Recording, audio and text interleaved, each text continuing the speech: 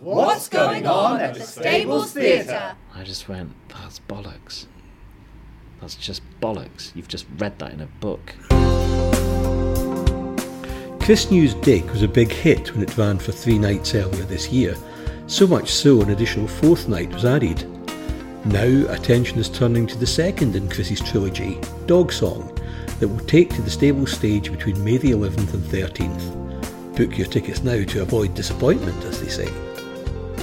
In this podcast, Chris talks to Stuart Bailey about the process of writing the second play and about how he builds a relationship with his audience. How at the start of a performance he says he's listening to the audience and then responds by making changes, not just between shows, but mid-performance. We started by discussing how he felt Dig had been received by the Stables audience.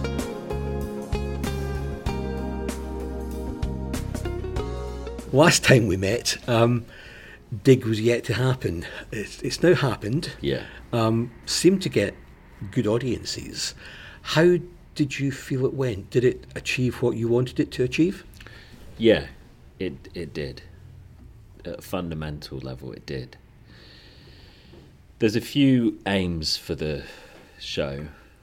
The first is to test out the theatrical language that I use, which isn't a commonly used theatrical language. It kind of follows off from Beckett. And I don't know of any playwrights that follow off from Beckett. I'm not saying I'm as good as Beckett, but I'm following in his territory. I suppose the last big playwright to do that was Harold Pinter. He was a devout follower of Beckett. Beckett here. Yeah, and he courted him, became friends with him, would send him his scripts. He was, out and out. I am following in the footsteps of this great man. So my aim for all the plays is to find a way for the language of the play and the subject matter of the play to go beyond the momentary trivial that most theatre deals with.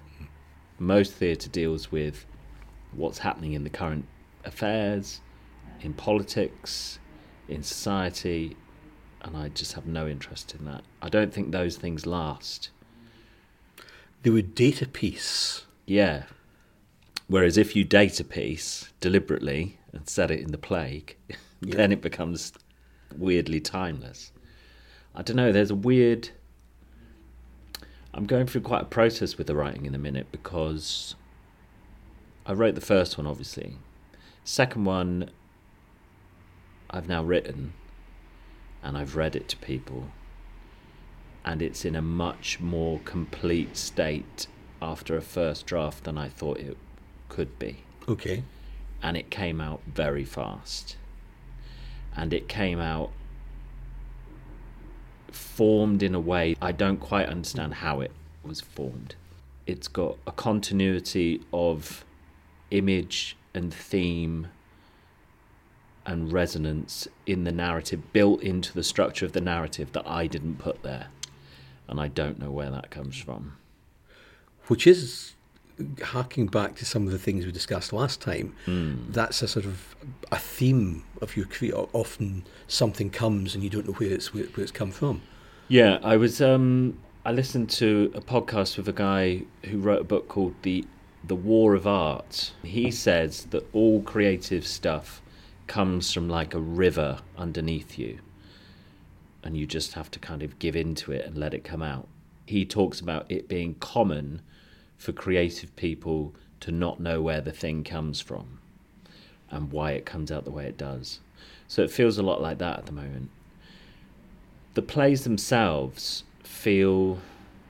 There's a lot of people who teach acting and who teach playwriting who can't write plays, who can't act. Those who can do, those who can't teach. Yeah, or, well, that's what I teach as well. They've shifted their focus because they can't do it. And they often come up with rules for how you act or how you write. And I'm glad to say that the plays I'm writing don't follow their rules. Like, I sent the play to someone when I first wrote it, and they said, it hasn't got a time pressure. Every play needs a time pressure. I just went, that's bollocks. That's just bollocks. You've just read that in a book. You're just trying to tell me it's a rule. There's no time pressure in the play, but the stakes of the play are extremely high. The interesting thing is that obviously no one knows me here. So the first show was maybe, I don't know, half full, 2/3 full, something like that, which was absolutely great for me, lovely. First show, new audience. So I'm meeting a new audience for the first time. And the good thing about it was that the reaction in the room was extremely strong. But then what happened was that the audience grew and grew towards the end of the 3 nights. So on the last night, we sold something like 40 tickets just in the afternoon of that show. So that showed to me that anybody who saw the play came out convinced of the play, of its worth. Lots of people afterwards were saying, when's the second one? When's the second one? So I was like, okay, I seem quite keen on that. So that to me feels like a proof of concept. Because what I essentially want to do is build a direct relationship with an audience that doesn't require any intermediary theatre or company. Because it used to be that I'd go to the RSC and I'd have a relationship with their audience via the RSC. But the RSC would be the primary relationship. But now you can have a direct relationship with your audience. And you came upstairs to the bar after each show and actually met the audience. Yeah, that was quite deliberate, wasn't it? Yeah, so at the end of every show I say to everybody, come and have a drink afterwards in the bar and talk to me if you like. And that's great, because it helps me hugely understand what they're receiving, because I don't know what they're receiving. On stage, my experience of the performance on stage is extremely technically minded. I'm not experiencing the play, the audience are. I'm creating a deliberate illusion within the audience's head. So my head is full of things like, oh, has that prop fallen over? I should go faster here. Oh, maybe I'll move this. Okay, yeah, I'm going to move this bit around. I often rewrote during the show. Right. And because it's a one-man show, I can. And it's mine. I can do whatever I like. That was going to be my next question, actually. Between shows, and obviously you were doing it during shows, but given the feedback that you were getting after each show, did you make tweaks for the next performance? Yeah, so I class it more like a stand-up show than a play. Like, I can alter the language of the text of the play every night. There's no one following the script. It's relatively. There's kind of a general lighting change and stuff, but they can just go. There's nothing specific that has to happen on a specific line. So I'm completely in control of the show. And so I can move whole sections around. I rephrase bits. Each night I tried certain sections completely differently. And some of my friends, I had a friend who was helping me with the front of house, and she was meeting friends of ours and things and kind of being a host in the foyer. And she watched the show every night, not at my insistence, but just because she wanted to. And she said it was a different show every night, like a dramatically different show every night. And does some of that, and again, because it's a one-man play, does some of what you're doing in terms of the changes and changing the tone as you move through, is some of that coming from the reaction you're getting from the audience? Yeah, some of it will be immediate, like I'll pick up on a feeling in the room, like before the show, and then I'll come at the show at a different rhythm or at a different angle, depending on the feel I get from the audience. Often for the first 5 or 10 minutes, I'm just really listening to the audience as I'm working, trying to work out, trying to get them, trying to coalesce them into one group. And often that can take a bit of cajoling. You're kind of just trying to corral them all into one thought group. So sometimes the first 15, 20 minutes, I'll feel very lost. I won't know what's happening. I won't know where to pitch it, what's working, what's not. And I just have to keep going and keep going and keep going and be careful. Don't rush. Just carefully move it into place.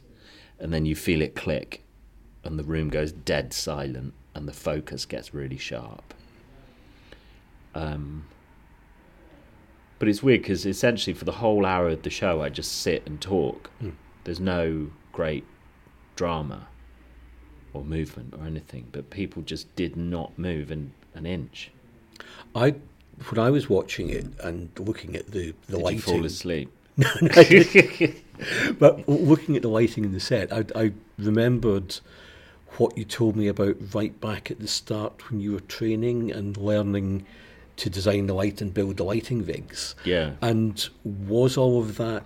Because in my head, that to me was all your work. As you were writing the piece, were you thinking about how it was going to be lit and how that would work? Kind of. All of that comes secondary to the text. So the text is forefront. Like already, I'm going to do Dig again. We're going to do 2 shows of Dig when we do the next play. So that anybody who hasn't seen it, for 2 reasons. Anybody who hasn't seen the first play can catch up. And I'm going to run the parts 1 and 2 on the same evening to see if they can run through as one show with an interval. So that's a little test I can do. But already I'm redesigning Dig for that run. I'm going to simplify it even more. Because I suppose if it becomes act 1 of a longer piece, then it has to be structurally slightly different. And I just think it's got more strength the simpler it goes. Because I'm really keying into this idea now that I really am making... The play is in the audience's head. It's not on the stage. So I almost had too much stuff on the stage still, even though it was basically just a blank stage, wasn't it? Yep. Like with 3 zones, that was it, wasn't it?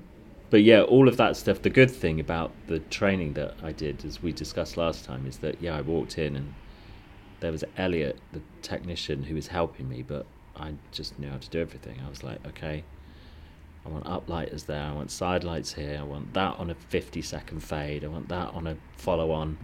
So I just told him exactly what I wanted, and then we cracked on. And I made all I made everything. I just know how to do all that stuff. I've got no fear of doing any of that stuff.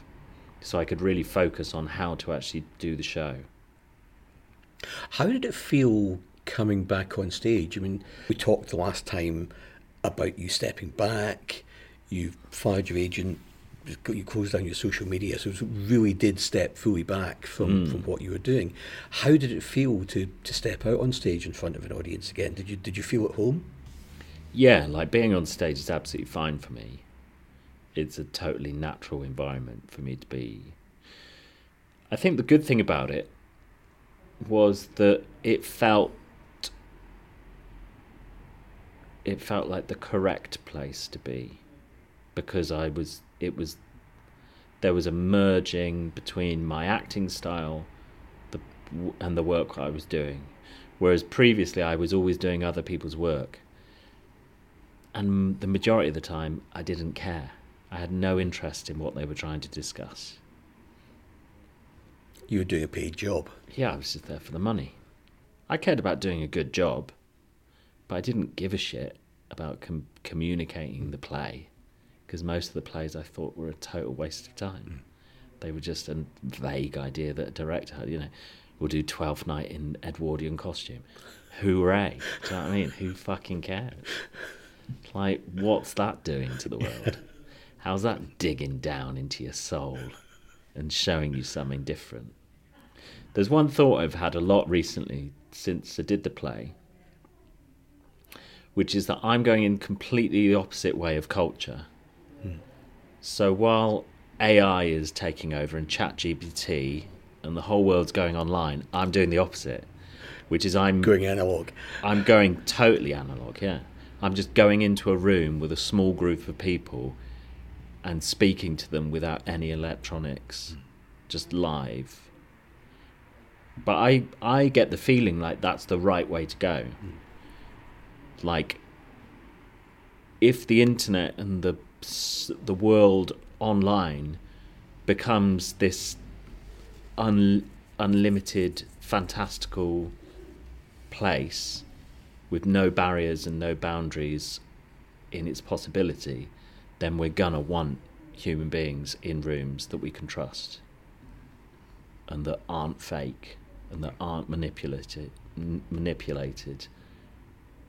that are talking about real things. And I suppose by having the control that you've had, because you've written, directed, produced, you've got it all in your own hands. It's yours. You invested in it. You have complete ownership of it, and passion for it. Well, and the good thing is that I'm starting to trust my instincts now, because all the choices I seem to be making seem to be correct, or at least correct enough for where the production's at and what the production's doing. And they might change in the future as I develop and learn more about it, because I'm learning about the plays as I go through them as well. Like, I'm learning now that I probably don't need the soil. I probably just don't need that. But before the run, I'd never have thought that. I'd have thought the soil was absolutely vital. Didn't you say that you had done something similar to Dig once before, and the audience had kind of misunderstood? They thought you had killed your partner rather than that the partner had died from the plague. Yeah, an early reading of it I did. They thought that I'd killed her. Yeah. Which is obviously a mistake in my writing. That's a very different interpretation of the play. Yes. But that's a good lesson. Like, one of the lessons I think you need to learn when you're writing, you should never ask people if they think the play's good or not. You should ask people what happens in the play.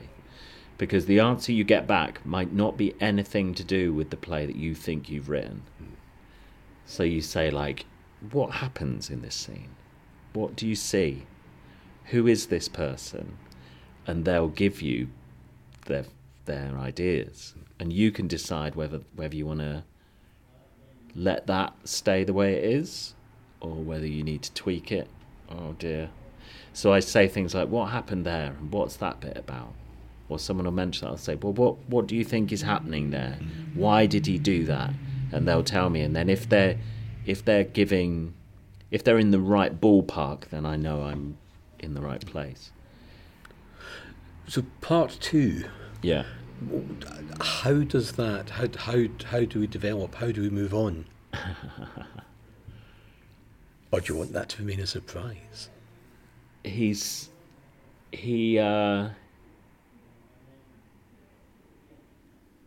goes on a solo journey. So you could class the first play as a journey with her, and in the second play he goes out on his own. He goes out into nature in the second play. There's a lot of animals in the play. Is that to isolate himself from the plague, or? No.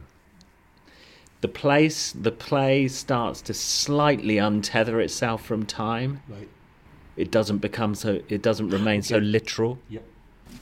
It starts to live in a bigger kind of mythology. It's not shit. Yep. As my review, either plays are shit or not shit. And it's not shit. I read it, so when I write plays, I've got a friend who's quite supportive of my writing and encouraging to me. So I like to repay her with a kind of gesture of always going to her kitchen table and reading the play there first. So we'll get like a handful of friends round the table, give them all a glass of wine, and they can listen to me read the play. And I read part 2, and none of them moved. And I thought, oh God, this is awful. Is this good or bad? Yeah, and they were like, I got the second part's in 3 acts. It's a longer play. It's like 90 minutes. And I got to the end of the first act and kind of went, okay, that's the end of the first act. They went, carry on then. And I was like, okay, all right, good. So they were... But it's weird because the more you write it, the less I understand why it's interesting. I don't get that. I mean, you were saying about the fact that the second piece has come more quickly and in a more complete form than Dig did. Is that sort of like, for want of a better, taking the cork out of the bottle? So the flow has already started and it's continuing, or I think I'm trusting what comes out more. So with Dig, it comes out as kind of like snatches, and then I have to order them. So it's almost like themed or sections. So you've got the section of that, talk about that section about their meeting the father or whatever. It all comes out in complete sections, but the order is not given to me. So I have to print. What I do is I print the scripts out and I cut them up and I stick them up on the wall and I move them round. And Dig, it took me a long time to move the play round. I moved it around a lot. Like there's 2 completely different versions of the play, which about 3 weeks before we did it here, I was completely didn't know which one to go with. And I ended up going with the majority of one with a couple of tweaks from the other. But it took that long to get it into the right, and I think it is now. Well, no, because I tweaked it during the run. But I think it now is in the right shape. All the bits are in the right position. Because often the bit can be right, the information in the bit is right, but if it's in the wrong position in the play, people don't hear it. And people don't pick up on the information correctly and in the correct order. For it to have the right resonance. So that seemed to work. With the second play, it came out again in bits, big chunks, sections, images here, sections there, and I did the same. I printed it all out, cut it all up, put it on the wall. But this one, it just all came together much, much quicker. You can now find our podcasts on Apple Podcasts and Spotify. Just search for Stables Theatre Hastings. Then, if you like what you hear, please leave us a 5-star review. And that way you'll be helping other people find our growing catalogue of podcasts.